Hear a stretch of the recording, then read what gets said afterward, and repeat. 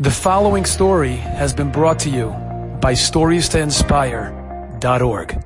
As the stories about Reb Gershon Zichron Livracha come pouring out, there's one common denominator to almost every story, and that was his incredible anava, Reb Gershon's amazing humility. Here are two short but powerful stories about Reb Gershon. A bacher once arrived at the Panovich yeshiva on the first day of this month. He'd never been there before. He didn't know where the yeshiva was exactly, and it seems like he was a block away from the yeshiva.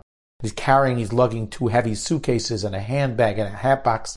And he sees an elderly gentleman walking by, and he says to him, "Slicha, efo kekara yeshiva?" Where exactly is the yeshiva? And the elderly gentleman says to him, "Oh, it's Ba'am Shech, it's up there. You know what? I work for the yeshiva. I'm an employee.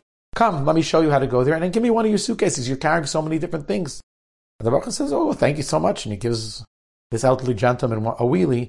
And the gentleman helps him bring it all the way up to the yeshiva.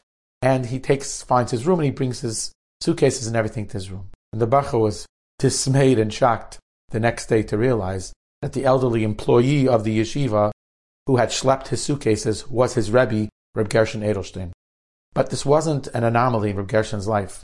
He had no zich, he had no self, and therefore there was an opportunity to help a bacher, and he actually genuinely felt he was an employee of the yeshiva. Why shouldn't he help him? Which brings us to the second incredible story. We know that Rav Shach Zichron Livracha was Rosh Yeshiva in Panovich, and there was a long line all the time leading to Rav Shach's apartment. People wanted to get brachas, eitzes from the Gadol Hadar. One time there was a very long line. And Rav Shach came outside and he saw this long line. He says, "Listen, I'm not going to be able to talk to everybody, but if you go literally down the block, it's Reb Gershon Edelstein. He's a guy Noilam. He's a Gadol B'Torah. He's a Gadol Hadar. Go to him." And a few people listened to Rav Shach and they went to Reb Gershon. They knocked on the door and they said, "Rav Shach sent us here."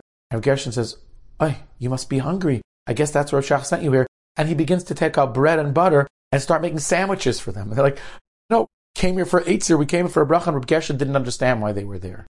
That was Reb Gershon's anava.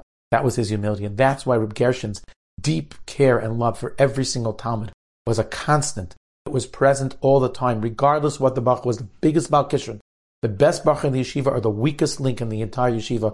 Reb Gershon loved them avas nefesh. His ego didn't even exist, and because of that, he was able to relate to them and bring them up in the most incredible way. Enjoyed this story? Come again. Bring a friend. StoriesToInspire.org